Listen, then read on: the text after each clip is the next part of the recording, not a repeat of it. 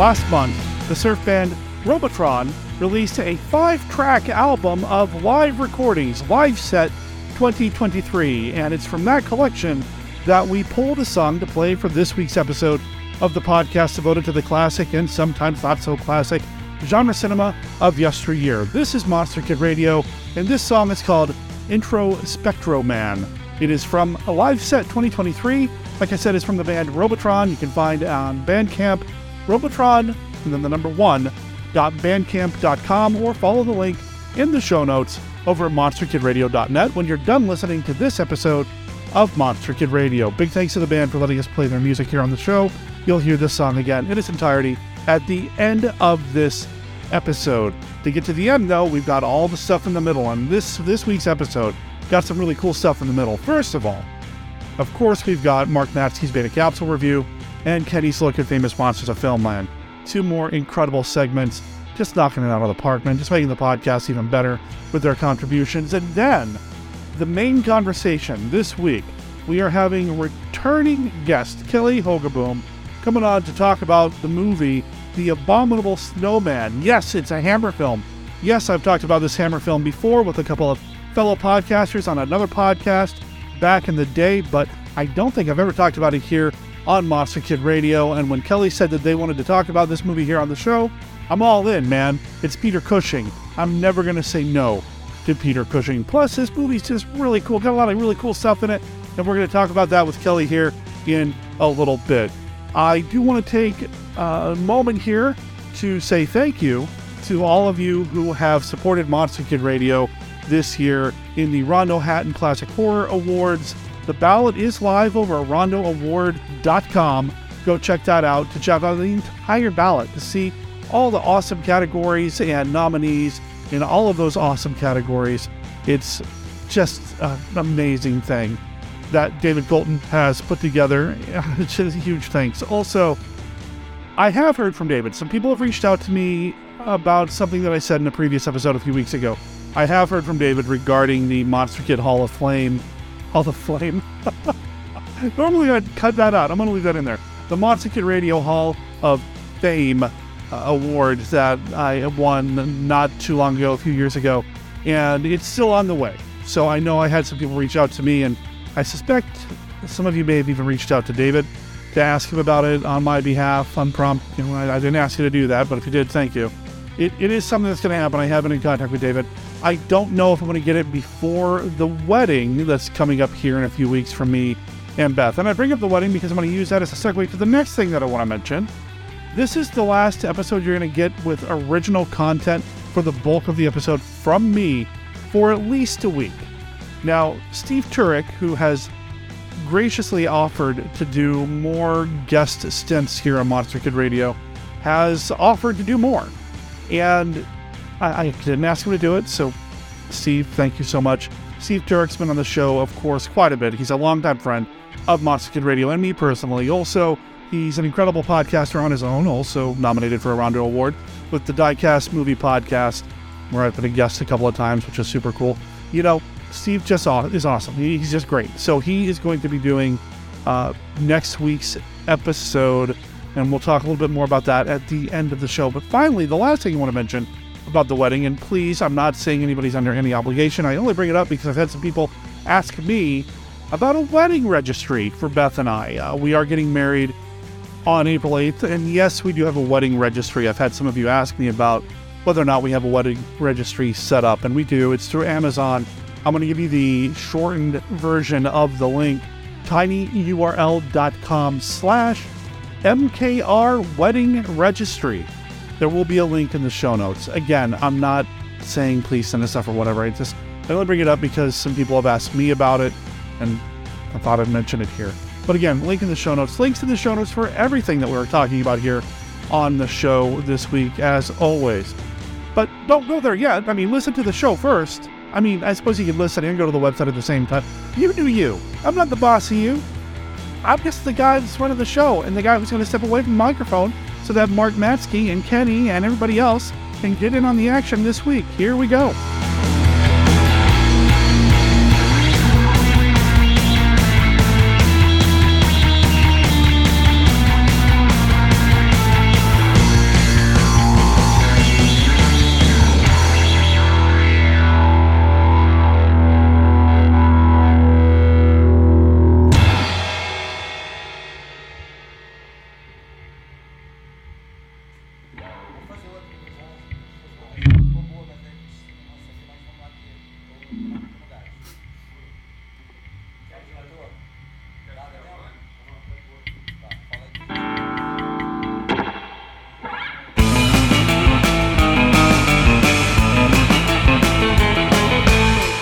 Lugosi's Dracula, Monsters from Under the Sea, Atomic Frankensteins, and Grandpa Monster 2.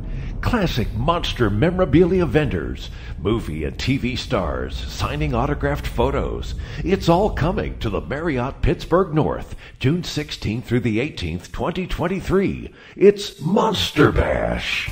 Fans who grew up with monster movies in the theater and on TV will descend on the Marriott Pittsburgh North. Hundreds and hundreds of fans. Don't you miss out as fans travel from all over the country to meet, shop, and enjoy classic monster entertainment. Coming to Monster Bash in June, Audrey Dalton, star of The Monster That Challenged the World, and Boris Karloff's Thriller TV shows. Charlotte Austin, who starred in Frankenstein 1970 with Karloff, and Ed Wood's The Bride and the Beast. Lynn Lugosi Sparks, the granddaughter of Dracula himself, Bela Lugosi. Daniel Roebuck, star of countless films, TV's Matlock, and Grandpa Munster in the latest Munsters movie. Plus, he's a super fan and collector of classic monster memorabilia. Beverly Washburn, actress in Spider Baby with Lon Chaney Jr., Thriller, and Disney's Old Yeller. Tom Savini, actor, makeup man, special effects genius, with credits that include Creepshow, Tales from the Dark Side, The Black Phone, and so much more. Pamela Pierce, actress and daughter of the director that brought us The Legend of Boggy Creek. John Russo, co-writer and zombie from the original Night of the Living Dead, the origin of the modern zombie. And Ohio TV horror host legend, the one and only Son of Ghoul, still creeping to TV sets after all these years. Plus Cleveland horror hosts Drac and Countess Carita. Monster Bash is wall-to-wall vendors and a giant horror hotel packed with classic monster movie fans. Don't miss out. 3-day VIP admission is $55 in advance or $60 at the door for all 3 packed days. Single-day admission at the door is $25. It's all at the Pittsburgh Marriott North, Friday through Sunday, June 16th through the 18th, 2023.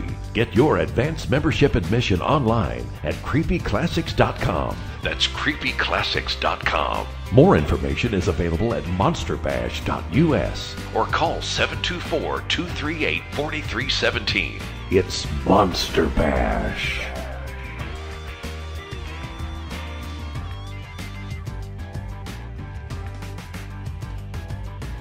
The creators of Tales from the Crypt and the author of Psycho have teamed up to present one of the most frightening film fantasies you will ever endure. Welcome to the house that dripped blood. Turn the knob, open the door, step past the bones, and don't venture beyond the light. Terror waits for you in every room. The house that dripped blood. No one has lived here in a long, long time, but many have tried and died. The previous owners are all still around, and they can't wait to meet you. The house that dripped blood. You can come in anytime, but you can't leave until they let you. A midnight encore from Filmways, rated PG.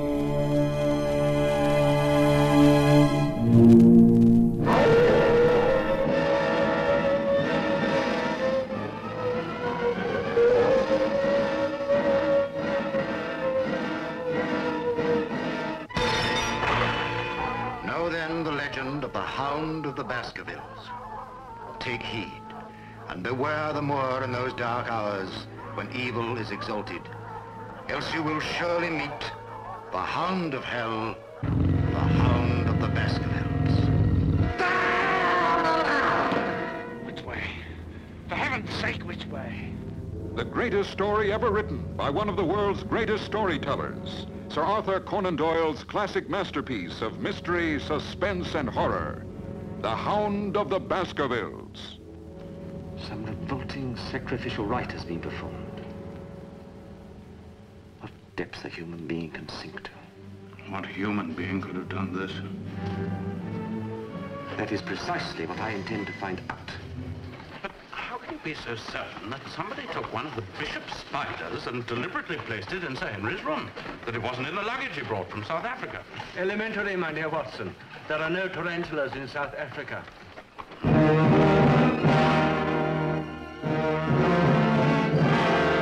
What do you want me to do? Identify anything I may find. Strange things are to be found on the moor. Like this, for instance.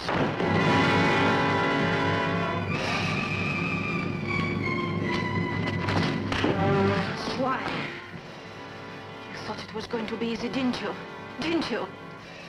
You won't be the first of your family who thought that. And you won't be the first to die because of it.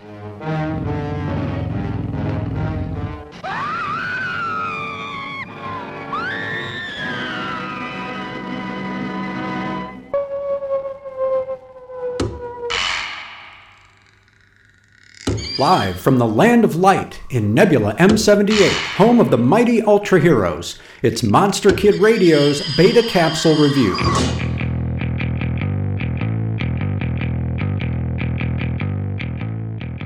Return of Ultraman, Episode 7, Operation Monster Rainbow, first aired May 14th, 1971. While on a hike in the mountains near Nagano, Jiro snaps a photograph of Aki and Go. When it's developed, it reveals a kaiju looming in the background which had gone unnoticed, except for Go, who had sensed a strange presence thanks to his connection to Ultraman. The monster attack team investigates, but the reaction is mixed. Some members believe Jiro's photograph is legitimate, but there's enough debate to leave the matter unresolved. Captain Kato does allow Go to remain and investigate for one more day. That night, Go runs across a camp in which young adults are partying and warns them that the area is dangerous. They don't take him seriously and pay the price as a giant creature's eyes appear and the monster breathes fire that sets their tent ablaze. MAT returns to the valley where a rock-like monster emerges from the hillside, only to vanish before their eyes. Captain Kato and Oka hatch a plan called Operation Rainbow to spray the monster with paint that will prevent it from becoming transparent. However, their plan doesn't cover every eventuality, and the monster proves to be a more resilient foe than first expected. Operation Monster Rainbow is a visually attractive episode set in the Jigo-Kudani Valley with many of the scenes evidently filmed on location. Situated approximately 250 kilometers northwest of Tokyo, near Nagano, the river valley provides a beautiful setting for this story and is renowned for its natural hot springs and snow monkeys. Once again, the theme of trust within MAT is explored, especially early on as Go advocates for Jiro, while other team members are not as quick to accept the child's word. For the first time in Return of Ultraman, the viewer might sense some ambivalence about the mission of MAT. Monster Gorbagos is the least destructive kaiju encountered thus far, doesn't attack unless provoked, and has a few endearing mannerisms that indicate he just wants to be left alone. It's too bad that the default setting is to eliminate him. At least, the final shot suggests he may have met a peaceful end. For Monster Kid Radio's Beta Capsule Review, this is Mark Matsky reporting.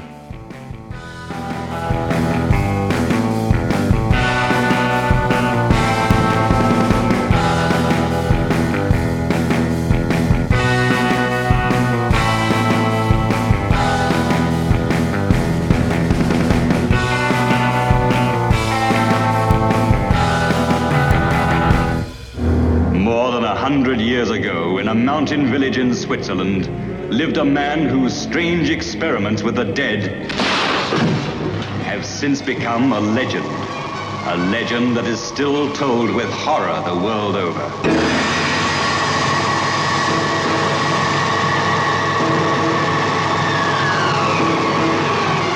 We've only just started, just opened the door. Look, now's the time to go through that door and find what lies beyond it. But don't you see, Paul? We've discovered the source of life itself, and we've used it to restore a creature that was dead. This is Frankenstein, who revolted against nature, who experimented with the devil and was forever cursed. His unwilling collaborator was Paul Kremp. I can't prove you murdered, but I can stop you using his brain. Why, he has no further use for it? Don't be Be careful! You damage it! Only 2 women ever entered this house of evil. Elizabeth, come back! Elizabeth, the lovely cousin who had promised to marry him, and Justine, the maid, who kept passionate and secret rendezvous with her master. Won't you understand you're in real danger? What Victor is doing is dangerous to everyone in the house. Now, you cannot possibly conceive what dreadful thing he's planning to do. What are you trying to tell me, Paul? That Victor's wicked? Insane? Wicked, insane, evil. Call Frankenstein what you will. A demon had made a man-made monster, and now the monster was the master. Oh, what are you going to do? For your sake and to protect Elizabeth, I've so far kept silent. But now I shall go to the authorities and have them destroy that creature. And see that you pay for these atrocities. No!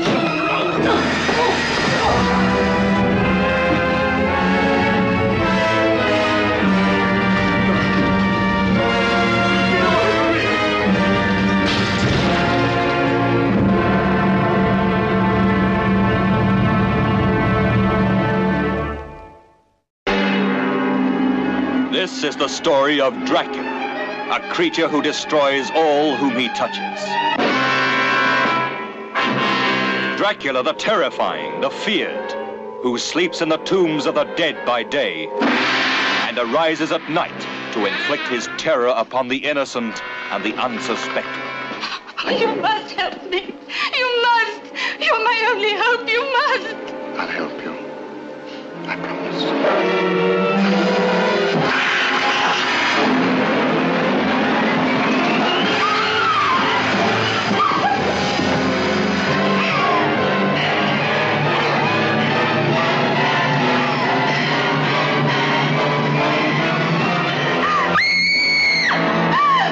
Please try and understand. This is not Lucy, the sister you loved. It's only a shell, possessed and corrupted by the evil of Dracula. How do you destroy a fiend who has so far proven himself indestructible? Those who come to end his reign of terror stay to become his victims. Castle Dracula is somewhere here in Klausenberg. Will you tell me how I get there? You ordered a meal, sir. As an innkeeper, it's my duty to serve you. When you've eaten, I ask you to go and leave us in peace. This is the doctor who dares to challenge the vampire Dracula. This is the anguished man who fears for the lives of his beloved, the girl who is his sister, and the one that is his wife. Dracula, the bedeviled master of all that is evil.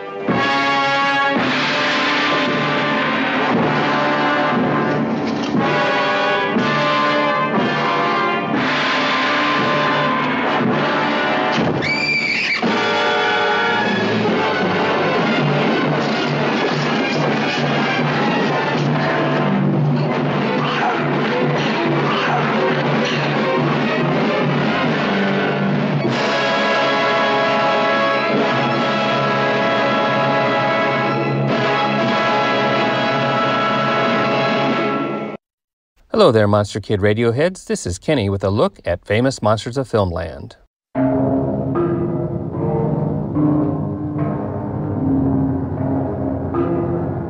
Today's film, The Abominable Snowman, was not featured in FM, but one of its stars merited a 2-part article about his career in FM 117 and 118, Peter Cushing. Let's look at part of his life and career where today's movie is mentioned. We learn an interesting fact. But his early training in art finally helped. When he was unable to buy his beloved wife a Christmas present, he painted old-time figures on a piece of silk and gave her this beautiful scarf. One night she wore it to a play in which Peter was appearing, and a textile manufacturer admired the Christmas scarf. Peter was given a contract for 9 months to design scarves and so kept the wolf from the door. Peter's qualities as an actor evidently attracted the attention of an associate of the great actor Laurence Olivier. Peter was given the important role of Osric the Messenger in Olivier's Academy Award-winning film of Hamlet, frequently on US TV. As fate would have it, although he didn't meet him then, apparently another young actor had a very small part in the same film, Christopher Lee. Olivier was impressed by Cushing, and Peter with Helen toured Australia with Olivier and his wife Vivian Lee. When they returned to England, the illness-plagued Peter again became sick and was forced to leave the touring company. After he recovered, he and his wife wrote to over 50 TV producers seeking a job, and jobs he got. Between 1951 and 1975, he has appeared in over 50 TV shows. The most famous of these have included 1984, The Creature. In the movie version, The Abominable Snowman of the Himalayas, Peter repeated his TV role. Isaac Asimov's Caves of Steel, soon to be a movie, his guest appearances on The Avengers and Space 1999, and his own 1967 TV series, Sherlock Holmes. During his busy career on television, he won Best Actor awards 3 times, the Daily Mail Television Award 1953-54, the Guild Television Award 1955 for 1984, and the News Chronicle Television Top 10 Award for 1956. And at this same time, film offers were coming in. His most important roles until The Curse of Frankenstein were probably those in The Black Knight, The End of the Affair, a role of which he is especially fond, and Time Without Pity. That is all for this week's look at famous monsters of Filmland. We will have more next time. For MKR, this is Kenny saying adios.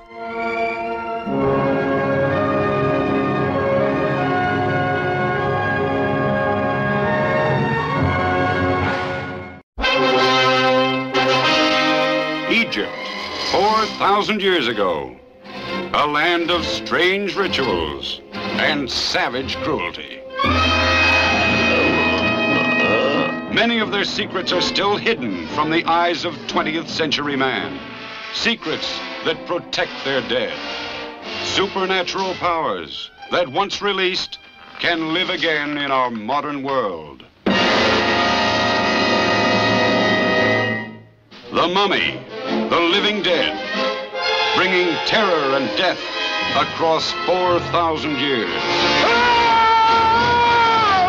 He was a high priest of the great god Karnak, until one night he attempted the ultimate in blasphemy. He was condemned to guard forever the princess he had loved and protect her from intruders.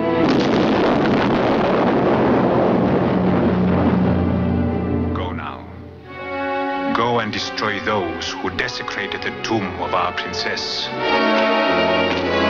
He who robs the graves of Egypt dies.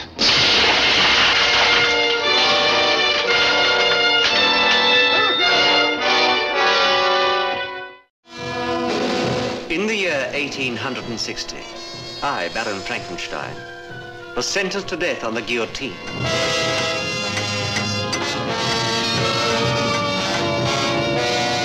Why?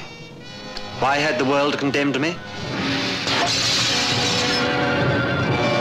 Because I was the first man to create another living being.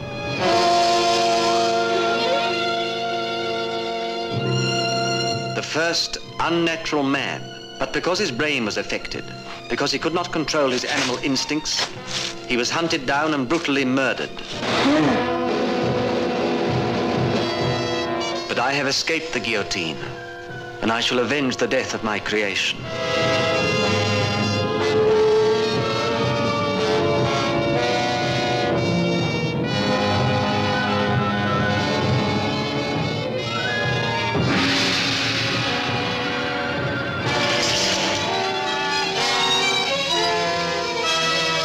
Who is he?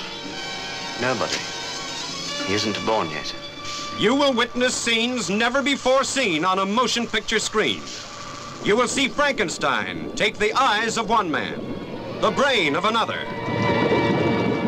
You will see lifeless hands begin to move. You will see a man turn into the world's most terrifying monster. Anesthetic! Quick, man! Switch off!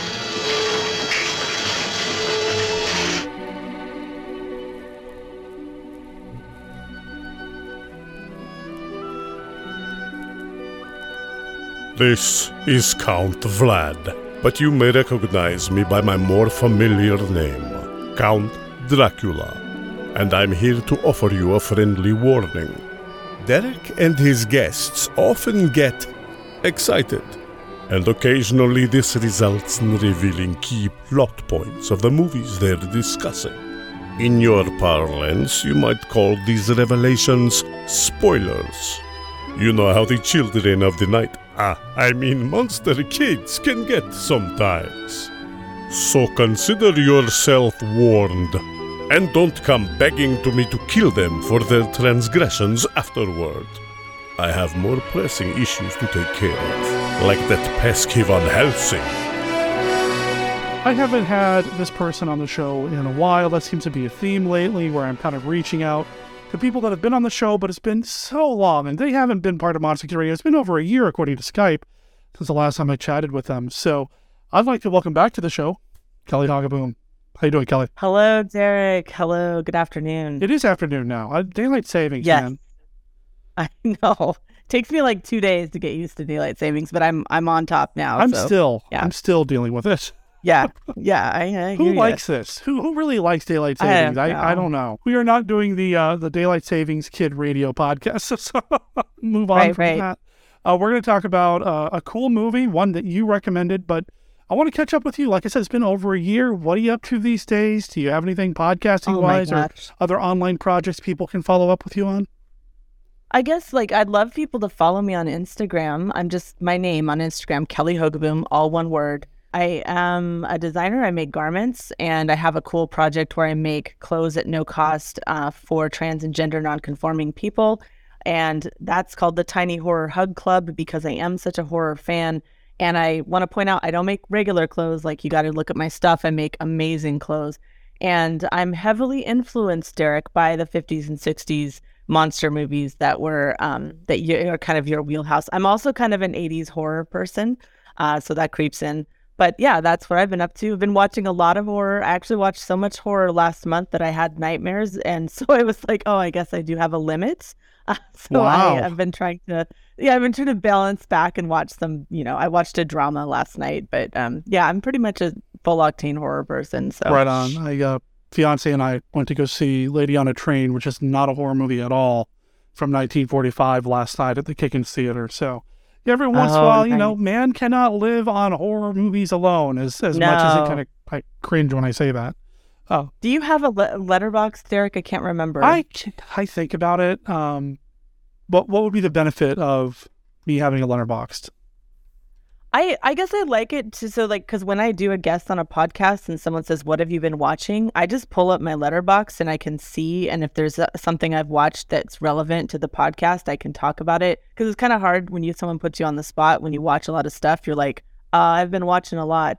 I don't know, and I'd love to follow you on Letterboxd. I'd love to follow you because then I'd see what you're up to. I know at one point, I think Kenny was the guy behind it, doing a Monster Kid Radio letterbox, kind of keeping track of all the stuff that we've covered on the show.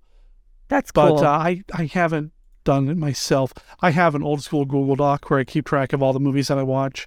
And I did that because a lot of the movies that I watch are like short films that I see at a film festival or something like that. Right. Which wouldn't be in Letterboxd anymore. Exactly. But, and Letterboxd doesn't have TV either, I don't believe. But, it also is just pleasing visually. Letterboxd is pleasing to look at. So I don't know if they have a WordPress plugin, but when they do, I'm going to put that on my website for sure. You should look into that. What is your website address? For what? I do so much stuff. Well, I want to make sure there's links in the show notes for everybody. So okay, I would just link me to my regular, which is my brand name, which is bespokehogaboom.com. Okay.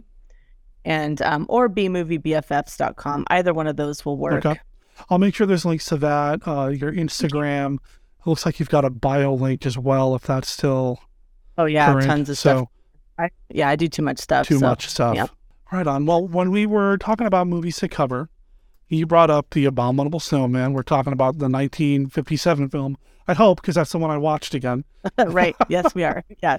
The good one. I mean, there's some really bad Yeti movies out there. I was looking at some things online, and I really like Trailers from Hell, the Joe Dante project. Okay, and yeah. He did an episode on The Abominable Snowman, and he said the exact same thing. There are a ton of Yeti movies. This is the good one. I mean, it's kind of like werewolf movies. Like, I've watched many, I like many, but when it comes to like a truly excellent werewolf film, the list is kind of short. It's tough, and you know me, people know me. I love these movies, even the so-called bad ones. I love Manos and Hands of Fate. So, I love these movies. It doesn't matter to me if it's considered good or bad. If I'm enjoying it, then it's a good movie as far as I'm concerned. There you go. So, yeah, I watch things like Man Beast and Snow Beast and all that, and I enjoy them.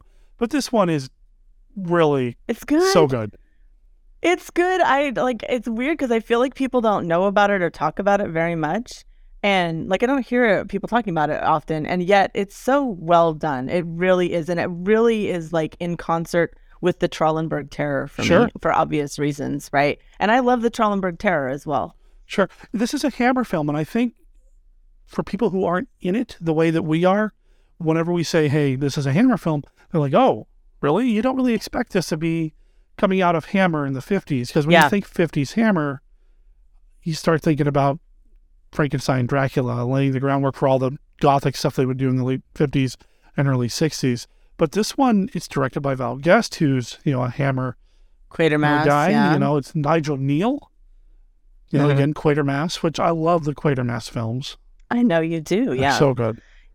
This one reminds me, the first time I saw it, it reminded me of a Twilight Zone episode that was just long. And then I did see that it was based off a television teleplay. And I don't know much about television. I didn't have one growing up and all of that. But it's like right in between a film and a TV, a good Twilight Zone episode for me. That's kind of how this one hits for me. I used to do that Hammer Films podcast with Scott Morris and Casey Criswell, 1951 Down Place. Rest in peace.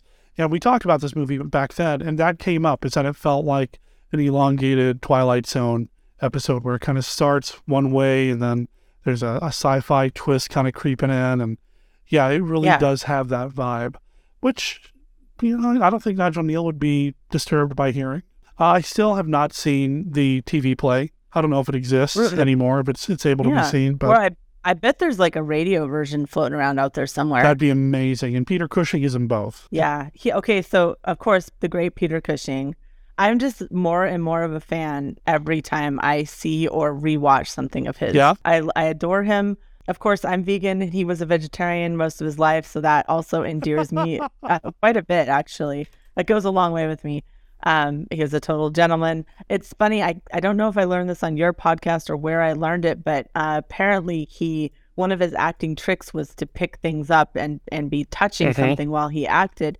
And now that someone told me that, I really notice it, that he's always fiddling with a pipe or, the reliquary or whatever. But it's a good trick, right? You're not just sitting there like Will Ferrell in Talladega Nights, not knowing what to do with your hands. Right. So, but he's just so classic, and he's like a soothing presence for me to watch. I just adore him. Hot props Cushing is what they would call him, because he would always find something to fiddle with. And I do remember back when I did that Hammer Films podcast, reading somewhere that there was a scene in this film where all the dialogue was done, but Cushing is still messing with stuff, and he's still picking up things off the desk and pulling out a file and starts filing a nail with it. And just like, what are you... What are you doing? They're just waiting for you to stop so they can say cut, just... Right. We're done, yeah. We're good. Well, but, weirdly, this is so strange, but on Instagram, I keep getting interviews with Michael Caine, the actor, and he shares some of the craft. And he was talking about eye contact and not blinking. And then he did a demonstration. And I was thinking, there's a lot to the craft that we don't notice as a audience member. Because if you really think about it, someone always fiddling with stuff, you would be like, settle down, man, sit down. But in a performance, it keeps the dialogue from getting stale. It's actually kind of subtle. Again, once you notice it, though, you kind of really will notice that Peter Cushing is always fiddling, right? Right. But he does it so well. I could watch Cushing do anything. I am such a fan. I've made no secret about this. Peter Cushing is the man. And one of my favorite things lately has been sharing some of these movies that I love so much with my fiance, who may not have seen a lot of these classic monster movies and all that. And anytime I have an opportunity to share Cushing with her, oh man, I'm ecstatic. She's a nerd, she's a geek, she's a Star Wars girl and all that, so she knows Cushing from that. But I don't know if we've watched any, or she's watched any of the Dracula or Frankensteins yet. Like, Can't wait to share that with her. I was going to say, you have this whole world to share together. Oh, man. Yeah, and then we've got Forrest Tucker, who I also like. I point out I've only seen him in about 2 or 3 films, but I totally like him. I liked him in the Trelleborg Terror, and I like him in this film as well. He's fantastic in that. He really is. You know, I think a lot of American audiences, they know him from like F Troop, that sort of thing, right? So to have this kind of serious portrayal in this movie.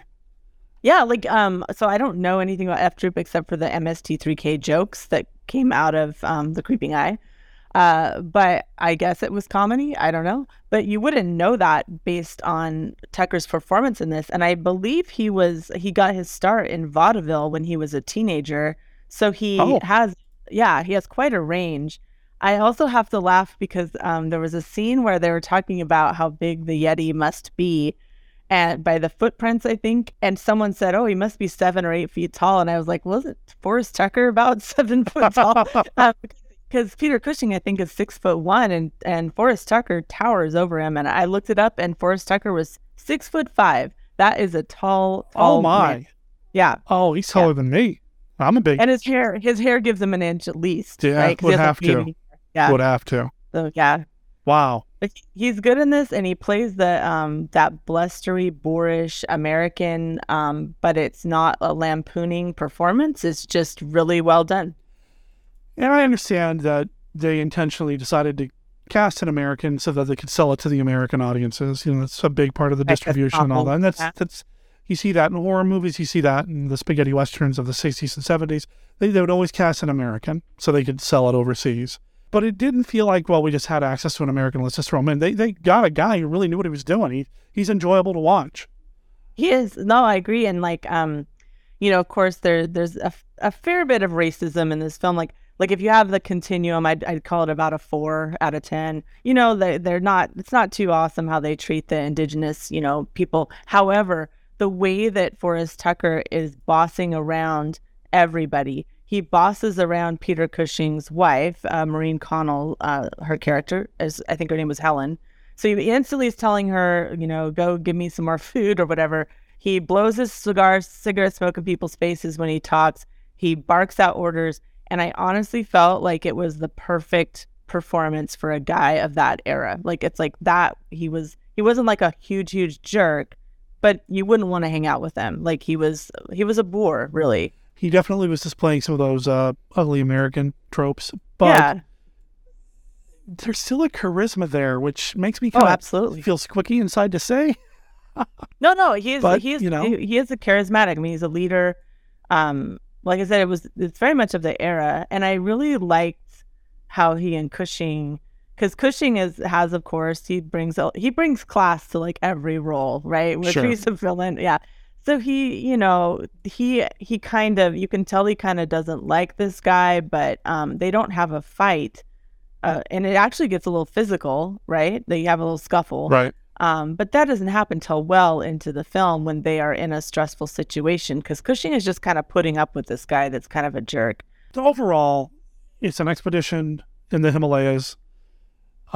Cushing's already there, and he's joined by, what was his name? Tom Friend, played by Forrest Tucker, and a few other Americans, and they go looking for the Abominable Snowman. I don't know how in-depth the plot really is, because they're up on a mountain, they're looking for a Yeti. Well, you know, this is a bit of an early eco-horror, if you ask me. Yes, I could see that. Because, you know, 70s was the big era of eco-horror. But if you think about this, you've got this llama character, played by a German actor, I want to add, this llama who says basically, okay, I don't think you should go up there, but go ahead, you're welcome to it. He's pretty sure that they're all going to get killed because he knows something that the Americans and the British don't know. And Peter Cushing ends up being the only survivor, and he makes the decision to keep his trap shut. Yeah. Yeah. And so there's a little bit of kind of colonialism and the rejection of like mankind wanting to exploit, you know, nature. Cushing, you know, sort of believes he's in it for the science, and Forrest Tucker is saying, listen, that won't work anymore. You can't just write learned books, right? Yeah. These guys writing these little books. he's basically saying we need to go on TV, we need to run around and make a circus out of this. And I think it gets revealed that Tucker has done this before in a fraudulent way. Like he's not a good guy. Like there was some other wolf boy or something that he essentially faked. So those themes work today. Sure. Like even though this is not an overly serious film, it had some cool themes to it. And it's something that Hammer would dip into again too with some of the later Mummy movies that they would do, where they'd have the brash American showman wanting to exploit what they dug out of a tomb somewhere, and all the other characters, the British characters around them, knowing full well, I've seen a Mummy movie, I know what's supposed to happen here, knowing full well that this is not going to end well for anybody. Right. It's something that Hammer would do. It's something that had been done prior to this, King Kong. It's very... It's a timeless thing. Yeah, it really is. And gosh, Cushing just is so amazing. Right, because at first he thinks he's like, oh, it's scientific curiosity, but by the end of the film, he regrets being a part of this essentially, exploitive mission. Well, and he kind of he gets seduced by the whole thing too. He kind of falls victim to it as well. Yeah. His wife doesn't want him to go. Yeah. And there's that tension at the beginning when he's talking to a friend, he's talking to the locals, and the wife kind of is not happy about everything that's developing. She knows that her husband's going to take off, but she never flat out says, no, don't go. But there's still that tension. And I really like that too. The chemistry between the two of them was Peter Cushing and Maureen O'Connell. Really good. And they don't mention what his previous accident was. He said he had a silly accident, but a bad one. So Peter Cushing has injured himself before, and I think that's his wife's objection is the danger. She doesn't really care about the Yeti one way or another at first. So some of the other cast, did you recognize the Trapper? Did you know you've seen him before? Robert Brown. Oh, yeah. No, he's great. He was M in Bond movies. He was M in the very first James Bond movie I ever saw, Octopussy. It was Octopussy, yeah. A classic. Yeah. So he was M. I was like, because I was looking at him like, I recognize him. And then we had Wolf Morris, who plays, what's the guide's name? I can't remember. Kusang, something like that? Kusang, yeah. So what a great name, Wolf Morris. He was in The House That Dripped Blood. He just played the Waxworks owner in the Amicus film. I don't know if you saw that one, but I have. Yeah. Oh, you must have seen it. Yeah, of course you've seen it. So we've got, what a cool name, though, Wolf. Oh, it's a great name. And he did some other things for Hammer as well. Camp on Blood Island, which is not a horror movie, even though it's got a great title. I haven't seen that. It's one of their World War II films. It's Andre Morales in it. He's great. But yeah, he's done a handful of those. He did appear in a Sherlock Holmes movie at one point as well. I don't remember what role he played, but I know he did a Sherlock Holmes film, one of the more comedic takes in the 70s. But yeah, no, he's great too. I really liked him, and the name is fantastic. Yeah. And then we had, so Richard Wattis plays Foxy, who is kind of the nerdier, and I feel like a queer-coded character, right? He's the nerdier professor who makes tea and kind of dithers around and stays at their base camp. He looked really familiar to me. I don't know where else I've seen him. And I thought he was going to get killed off, but he doesn't. He and the wife are safe in their monastery or wherever they're staying. First time I saw this, I thought the same thing. I thought, he's gonna die.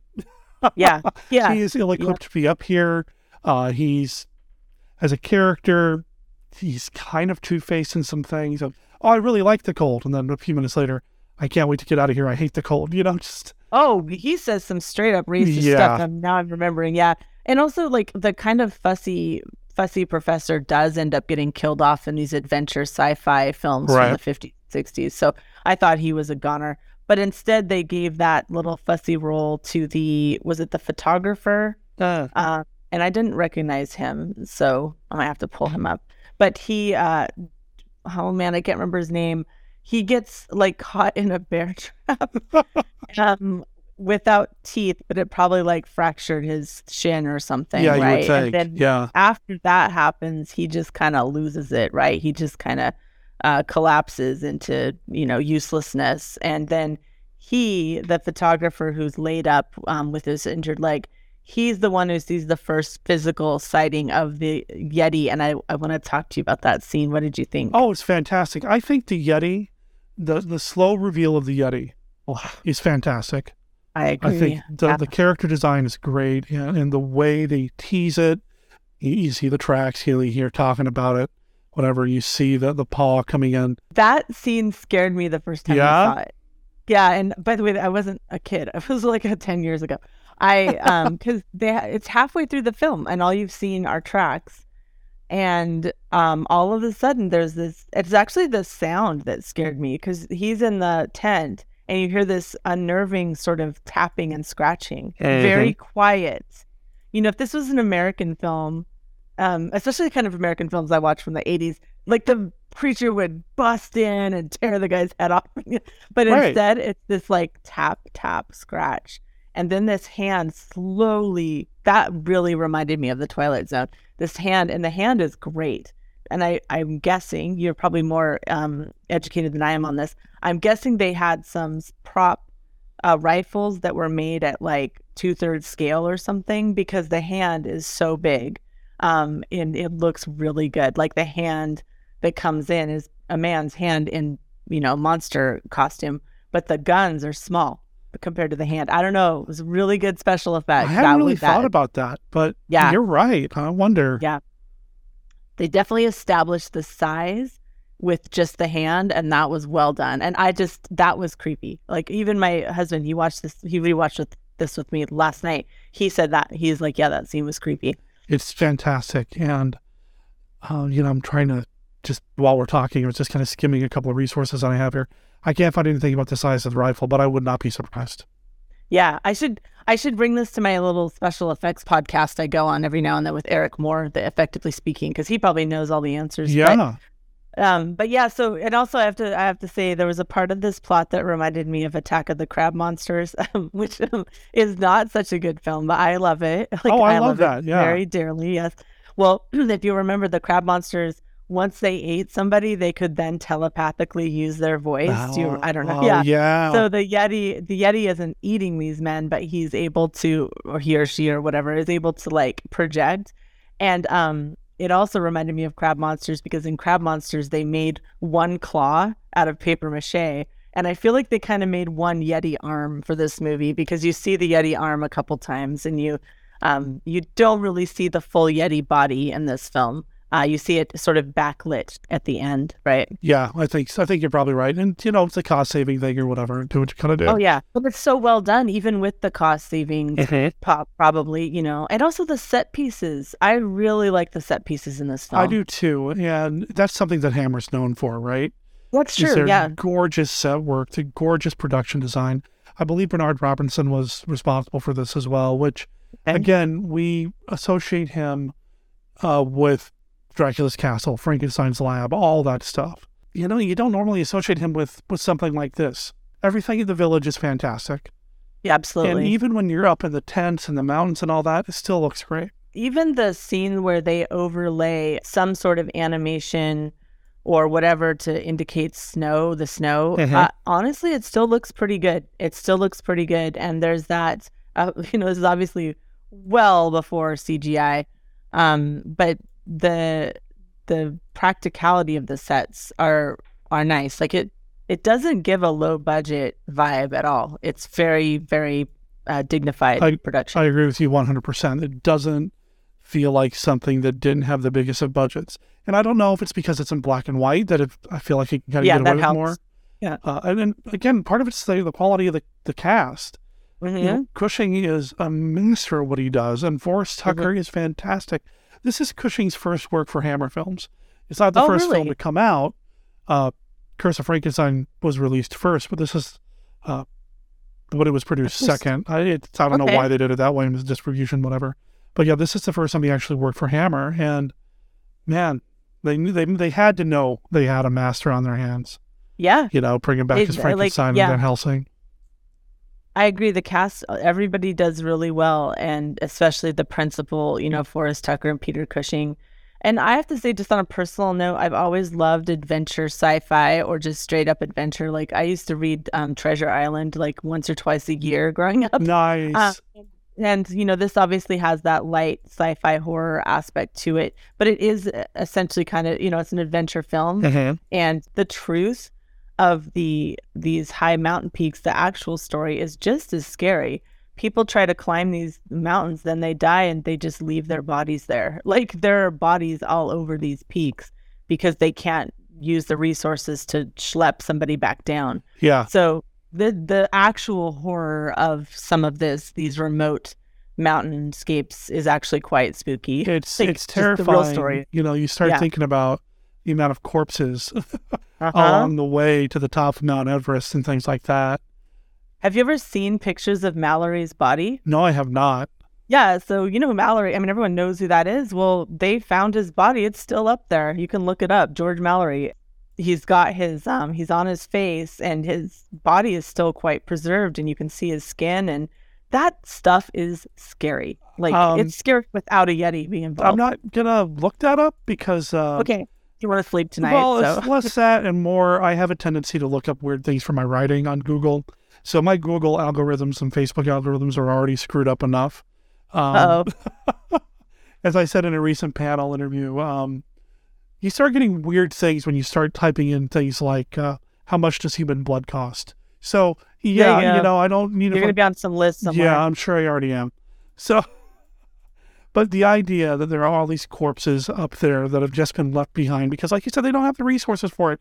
Global warming, man, that's the stuff starts thawing out. I don't want to be anywhere near that. Oh my gosh, right. Plus, it's also, there's that colonialism and imperialism because these wealthy, Western or European or American, they climb these mountains, they just litter, they just dump their old supplies, they drop their oxygen tanks. Like there is an ecological, imperialist aspect to this story that is very real.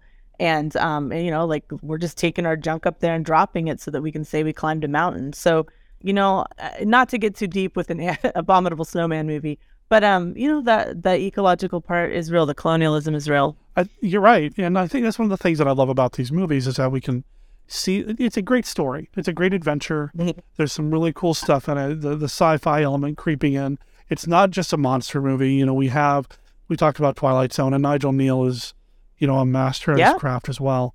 But then we can also look and see these other elements creeping in. That's why I love these movies so much. That's why I love talking about these movies with people who have a different point of view or different experience. Hadn't even considered the fact that this could be an eco-horror, like a proto-eco-horror. Didn't even think about that, but it totally is. And I do know that actual monasteries, some monasteries do have physical items they claim are from the Yeti.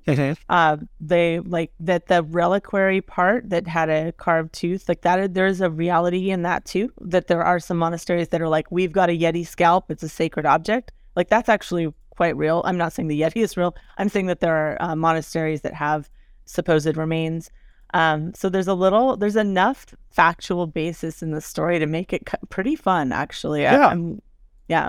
I also noticed on a lighter note, Peter Cushing smokes Lucky Strikes. That's awesome. Yeah, I used to smoke those. Yeah, I smoked for 17 years. Lucky Strikes. No filter. Wow. Yeah, they're hardcore. Wow. Well, yeah. He smokes cigarettes and he smokes a pipe. But it was Forrest Tucker who actually died of lung cancer. I think Cushing died from prostate cancer, if I remember. But lots of smoking in these movies, right?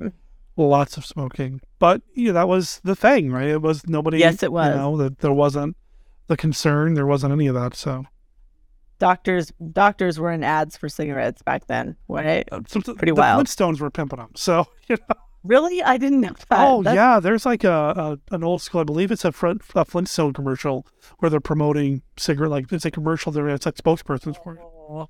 Yeah. That just makes me sad. Pretty sure. Oh, geez. Kid stuff. I have a question about a scene. I don't know if you remember it. And I had this question when I first watched the movie. Maybe one of your listeners. There is a scene where it's just down to 3 survivors. So you've got the trapper, Shelley, I think is his name, played by Robert Brown. Okay. And you've got Forrest Tucker and Peter Cushing. And the trapper is getting kind of like wound up, and he's like, I want action. We need to go after this thing. And they make the plan to have the net and have the trapper sit in the cave. And there's this look, like as the trapper, as Shelley is kind of like rambling and all manic about it, Forrest Tucker and Peter Cushing give each other this look. And it is definitely a significant moment, and I couldn't tell what they were trying to communicate. Because Forrest Tucker almost looks sad for a minute, and Peter Cushing looks very grave. I don't know. It's like a notable moment, and I want someone to tell me what it meant. Well, if I remember right, and I mean, I just watched this movie this morning, again, it's been a while since I had seen it. They don't give Shelley live rounds, right? Well, Forrest Tucker doesn't, but Peter Cushing would never have let that happen. So it's not a look of understanding between the two of them, because Peter Cushing would not have allowed that to happen. Right. So that was my first thought too, because they're basically sending him to his doom. But Cushing was not in on that. That was Forrest Tucker being evil. Yeah. So I didn't. Yeah. Yeah, I think Cushing, his character, Rollison, would not have stood for that. I don't know. I'm going to have to go back and rewatch it. Do they? I don't think Rollison would have been, Cushing's character would have been down with, sacrificing him or whatever. I mean, I know they're setting him up as bait. No, I don't think so. But it's definitely a deliberate moment, and I just can't figure out what it might have meant. And my husband was falling asleep while we were watching this, so I don't think he was there for that part. Like, I kept waking him up. I'm like, come on, like, finish the movie. But he was too sleepy. So, yes, of course, you're down to 3 survivors at this point. Forrest Tucker does the evil thing of not putting live rounds. And then Shelley actually dies from fright. Yeah. Which is a real thing that can happen, which should scare everybody. Yeah. Yeah, I mean, and you're already up there in the mountains. You've already got, your body's already taxed, right? Oh, yeah. You're already dealing with thinning oxygen. You're dealing with the temperature, exposure, all of that. A good scare or two. Yeah, I'd be done in if I could even make it that far. So, yeah. Right. I don't think I could. Yeah. Because the wife gathers up some of the guides and mounts a rescue mission. I'm like, she must be in pretty good shape, because I could maybe do a half a mile climb. Yeah, if that for me. Yeah, who am I kidding? I'd get winded looking at the mountain. Miserable. Okay, it just looks miserable. Like, it's one thing to hike in pleasant weather when you're just wearing a tank top and it's sunny out. It's another thing to hike wearing 18 layers of whatever, and you're sweaty and your face is freezing. Oh my God, right? No, not. But it's good that she does mount the rescue mission. They do recover the one survivor. Right. So when you first saw, do you remember? Because I thought Peter Cushing was dead. Yeah. At that, when she finds him, because he's basically strung up. It's quite ghoulish. Yeah, I thought so too. That the Yeti basically returned the body. Yeah. But it's kind of like a FU, right? Right. He's like, he kind of crucifies him, right? Yeah. But no, he does survive. He does make it to the end, and I love that ending where he's telling the llama, the villagers, what I was searching for. It just isn't there. It doesn't exist. Yeah, it doesn't exist. So what was he looking for? Redemption in some way. He wasn't looking there for monsters. He was looking for an advancement in science. It's kind of heady, but still. Yeah, it is. But again, it's still a great monster movie too, on top of everything else. Thinking about it, does the Yeti actually commit any violence besides the last survivor, like nailing the survivor? Because the Yeti doesn't attack anyone. It gets trapped, and Bernard Shelley, Robert Brown, he dies of fright. But I don't think the Yeti actually hurts anyone. It's the King Kong thing again. If we just left it alone, right. Everybody would have been fine. Yep. But no, and this is such a great film. I love. Yeah, I have to say it because I always do. I love the music. I love those huge bells being used. Good. I assume they're like some sort of tubular bell setup. Just not the Tubular Bells by Mike Oldfield, but it's like this, that had that kind of tubular bell sound worked into the score. I loved that. And also when they were in the village by the monastery, there were some people playing music, some kind of stringed instrument. And that was like kind of a hustle bustle scene. And that was very pretty, that music kind of floating in. This film has got great atmosphere. It's got a great tone. It's not a fast-paced film. No. It's not a horror, like an American horror film. You don't get to see a Yeti tear anyone apart. You don't see any sign of a monster for halfway through the film. So maybe that's why you don't hear people talking about this movie that much. But I just think it's so well done. Like, just awesome. It's a lot of fun. It is a slow burn, but I still had a lot of fun with it. All the stuff in the village, you were talking about the different music and all that. And again, it illustrates the difference between the British and the American party there, when the American guys, I got to get a picture of this, and Cushing from the back, no, they don't allow it. Put that camera down. Thank you for bringing that up, because also earlier when he's talking to the llama in one of the first scenes, he takes out a cigarette and then he says, "Do you permit?" And he asks the llama permission. So there are these signs that Cushing is a more respectful Westerner. Yeah. Right? Like he's not blowing smoke in people's faces or ordering his wife around or anything like that. So, but yes, he does say they don't permit it. I actually really liked that line. He's like, show some respect, dude. Yeah. Yeah, that was very cool. And I imagine that's a holdover from the original television production. And I don't know if it was commentary on the British filmmakers' part, talking about the brash Americans or not. I don't know. But it just is a neat illustration of the differences between the two. Yeah, because, the British, of course, they had the biggest colonizing, history of all time. Yeah. That said, it's a little bit more about just the individual men themselves and their characters, right? Yeah. Forrest Tucker's just a certain type of guy. And I agree with you. He's charismatic. He's not played as a villain. He's just kind of I keep thinking of a word. It starts with D. It's got 4 letters. He's just kind of a jerk, and, but like you say, he's charismatic. And it's kind of funny when I looked up his height this morning. Apparently he's blonde. I can't tell it because it's a black and white film, but apparently he was blonde. So, he's a handsome, rugged, kind of John Wayne-esque type of guy. Sure. And he's cast was perfect in this. Sure, he's very overly ambitious. Yeah. Overly ambitious. He's the Quartermain type of guy, right? Right, Yeah. which again, classic adventure fiction, Yes. And that's what this movie really feels like that. And I've been thinking a lot about like adventure fiction and action adventure storytelling and that sort of thing lately.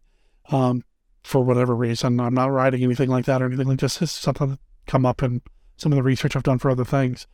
I'm not as familiar with that genre as I feel like I should be, because the few things that I've watched and read, I've loved. Me too. I a few years ago I was in an art installation and I did a fiber arts version of Jim Hawkins in the Apple Barrel, because that's when he finds that Long John Silver is a bad guy. As a child, real tears, Derek. I had real tears coursing down my cheeks because I loved Long John Silver, right? And so I've watched just about every Treasure Island there is, and a lot of them aren't that great.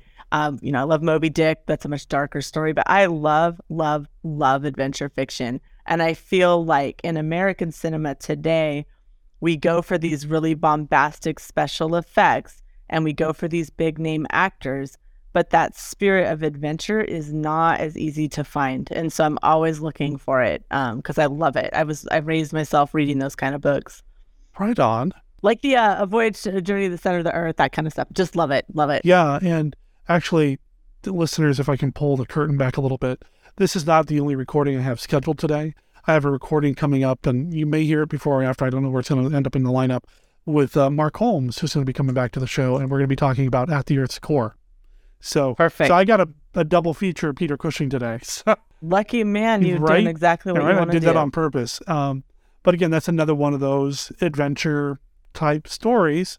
There's some monster stuff in it, but it's this action-adventure. They're on a mission, on a quest. It's just great, and it's Cushing, and I'm going to save all of that until I record with Mark. I don't know. Are you a Lord of the Rings, the films fan? I do. I haven't watched them in forever. My fiance loves them. She's a huge fan of Lord of the Rings. I think that's why I love those. Those came out 2 years ago because I was very pregnant. I remember.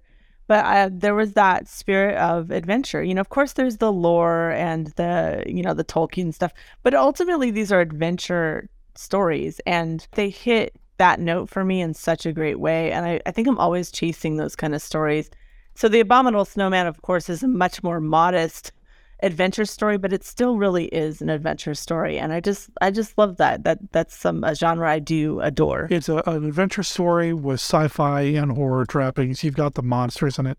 The Yetis look great, and I do agree with Joe Dante. This is probably the best Abominable Snowman movie. Yeti movie so far. Yeah. Let that be a challenge. Any nascent filmmakers out there, we are thirsty for another good Yeti film because there's not enough. There we go. Chris Mim, Josh Kennedy, you listening?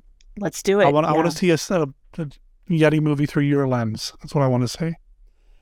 Oh, and by the way, I've made a lot of Yeti. I made a baby outfit that's a Yeti outfit, and it's got the claws and everything, and like that. Someone in New York bought it, and it's out there somewhere, Derek. So I've made a lot of like Yeti stuff because I like monsters. Yeah, just like you, Monster Kid. Well, we wouldn't be friends if you didn't. So true. So true. I don't know if that's true, but I wouldn't have met you if you didn't. So I wouldn't be on your podcast getting excited about a dusty old Yeti movie if I wasn't a Monster Kid at heart. So. And I want to make one more comment, which is you talk about that action adventure. I think that's one reason that The Hound of the Baskervilles is one of the most popular Holmes stories, because there is that element of action and adventure that isn't in other Sherlock Holmes stories. And you even have a horror/supernatural component that, of course, gets debunked. But like, why do we love Hound of the Baskervilles? I think it's that it's got a little bit of teeth and claws, right? I've often wondered about that because Hammer only did the one Sherlock Holmes which movie, is so good. Which is great. Hound of the Baskervilles is fantastic, and Cushing's an amazing Sherlock Holmes. He did it on television for years, and he was fantastic in that too. And I mean, he's one of my favorites. I'd say he's probably one of the best when it comes to playing that character. But you're right. Yeah, Hammer only did the one. And maybe it is because it does have the action adventure and the whiff of supernatural stuff going on. It does. Yeah. Yeah. And it's in a remote location. Like it just kind of is the perfect. I mean, I read all the Sherlock Holmes stories, and I've even read other authors who tried their hand at it. But I always loved that one. I have to laugh too, because I remember Christopher Lee saying that he said it was the only time he got to play a romantic lead. And I'm like, yeah, you were a little rapey, dude. Like you weren't as romantic as you think, but great movie. Love all the tweed. There's just gallons and gallons of tweed in that film. And of course, the wonderful, wonderful Peter Cushing. Cushing's just fantastic. Like I said earlier, I can watch Cushing do anything. I really could. Yep. We are in agreement there. Just anything he wants to do, even he does do some corruption's kind of tough to watch, but I still love him. Oh yeah. I still love him. I haven't seen that one in forever, actually. As I'd say, it's not a woman's picture, which it's yeah. I don't know why. I don't know if that's a selling point or not. I don't know. Yeah. Well, you gotta get a paycheck, So yeah. I forgot about that one. Yeah. Yeah, I think a lot of people. Yeah, maybe best forgotten about. But of course, I own it on Blu-ray because, of course, I do. Because you're a completist. Yeah. I've watched it once since I picked it up on Blu-ray. That's it. There you go. Well, my podcast I do with Tim Turner, we do 4 films at a time. He always makes me watch some giallo, and it's so if I can watch giallo, I can sit through a exploitation film that Peter Cushing's in. There you go. Yeah, I don't tend to go down the giallo hole very much. I don't get it. It's not. I don't get it at all. It's just not one of the ones that I respond to, subgenres I respond to. But something like this, I certainly will. Yep. And talking about them with friends is always the best thing about these movies for me. And something that I've been really trying to focus on lately with Monster Kid Radio, especially as I bring people on, because there are a limited amount of classic monster movies to talk about. When I bring somebody on who wants to talk about a movie that I've previously talked about, that's cool by me because it's a whole different experience. Hearing about how you first saw it 10 years ago and he's terrifying you. It's a different conversation that I had with Scott and Casey, years ago on the Hammer Films podcast I used to do. And that's what I love about these movies is hearing about people's backgrounds and fandom and where that comes from. So I had no idea that you were into like action adventure type fiction. And oh yeah. The Treasure Island thing, I would not have even guessed, to be honest, Kelly. I would have no idea. Yeah. course, now I've got the Muppets singing Cabin Fever rubbing through my head. Part of that is sort of gender stuff. I'm non-binary. I grew up, definitely kind of relegated to the women and girls section, and action adventure for me. I was definitely relating to Jim Hawkins, right? I was wanting to be on that ship, and also I have to say there's something about the decency and camaraderie of the men in these kind of films. I always think of Dracula. That was another book I really loved. And even though the men in Dracula keep screwing up and keep leaving Lucy by herself, right? Ultimately, it was a film about this camaraderie between these adventure type men. And I love that kind of stuff. And like I said, in American cinema today, we kind of focus on the single hero and we focus on the explosions. And I want to see that camaraderie. I want to see men working together, or women, or non-binary people. But sure, just people working together. Fan. Yeah, people, kind of on that mission and lifting one another up. And that gets me. That's about as soft as I get for film, because most of the time I'm watching people cut their heads off with meat cleavers and stuff and my horror stuff. So, yeah, I've got a soft side, Derek. And if people want to see that soft side, follow you on Instagram. Yes, follow me on Instagram. And thank you so much, Derek. This film is fun. By the way, your podcast keeps racking up awards and attention. Congratulations again. And thank you for having me along today. I appreciate that. Yeah, the Rondo Award nominations had come out, and I'm just honored to be included on the list with so many other amazing podcasts out there. So I do appreciate that. But the reason Monster Kid Radio is any good is because I get to have people like you on the show. The guests make the show, the segments make the show. So thank you for helping to make Monster Kid Radio what it is and being part of that legacy for me. Awesome. Thanks, Derek. That brings us to the end of this week's episode of Monster Kid Radio. Thank you for listening. Thank you for being here. Thank you for participating with the show in any way that you do, whether you're posting links on Facebook or retweeting tweets or doing anything on our Reddit or on our Discord, or if you're a patron over on Patreon, whatever it is you do, thank you. I appreciate you being here and being part of the show. If you want to know anything else about Monster Kid Radio, head over to monsterkidradio.net. That's where you're going to find all of our show notes and our contact information. You can email me at monsterkidradio@gmail.com, or you can call and leave us a voicemail at 360-524-2484. If you have anything to contribute, I'll include it in an upcoming episode of Monster Kid Radio. Speaking of upcoming episodes of MKR, as I said at the top of the show, next week's episode is going to be a return for a guest. We need an official name for him. Steve Turek's going to be back on the show to help out, and he's not going to be doing it by himself. He's bringing along a guest of his own, somebody that you're very familiar with. Kenny's going to be joining him because he and Kenny are going to be talking about the classic film Mighty Joe Young. Now, I've downloaded the file. I've listened to the first few minutes of it to make sure the sound is good. And of course, it was. I probably didn't need to do that. I trust Steve. But I haven't had a chance to listen to the actual recording yet. While I'm putting the episode together, I'll be listening to it then. I'm excited to get into it myself. I hope you're excited to come back next week to listen to that conversation with Kenny. Now, Steve and I have talked about him doing some other episodes as well. I know he's had an episode planned with Scott Morris featuring the movie Twonky, which could be a lot of fun, should be a lot of fun, will be a lot of fun. So I know that's coming up as well, health and everything else permitting for everybody involved. So stay tuned, subscribe to the show through whatever podcast directory or catcher you use, and you'll get new episodes every time we drop something out there. Now, we are on YouTube as well with Monster Kid Radio, but Beth and I also have our own YouTube channel called Team Death, TEAMDETH. It's a DE from Derek, TH from Beth. So please consider checking that out as well and throwing us a subscribe. You can look us up on YouTube by looking for Team Death 48. We had to put a number on there because somebody else had Team Death 48. It's short for April 8th, which is the day that we're getting married. We are going to have some new movie, drop-ins or reviews coming up on there as well. We actually just recorded a couple of things that I'm going to be editing here, probably this weekend, where we went to the movies to see movies like The Big Sleep and a Godzilla movie. There are some of the videos on the channel right now as well, and I'm hoping that before the wedding I can have time to put together another installment of Monster Kid X, which is a video series that I'm going to be doing on that YouTube channel.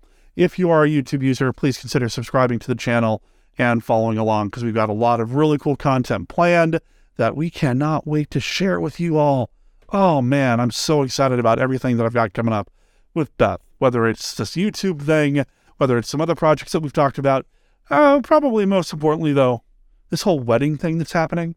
Really excited about that. Anyway, thank you for listening.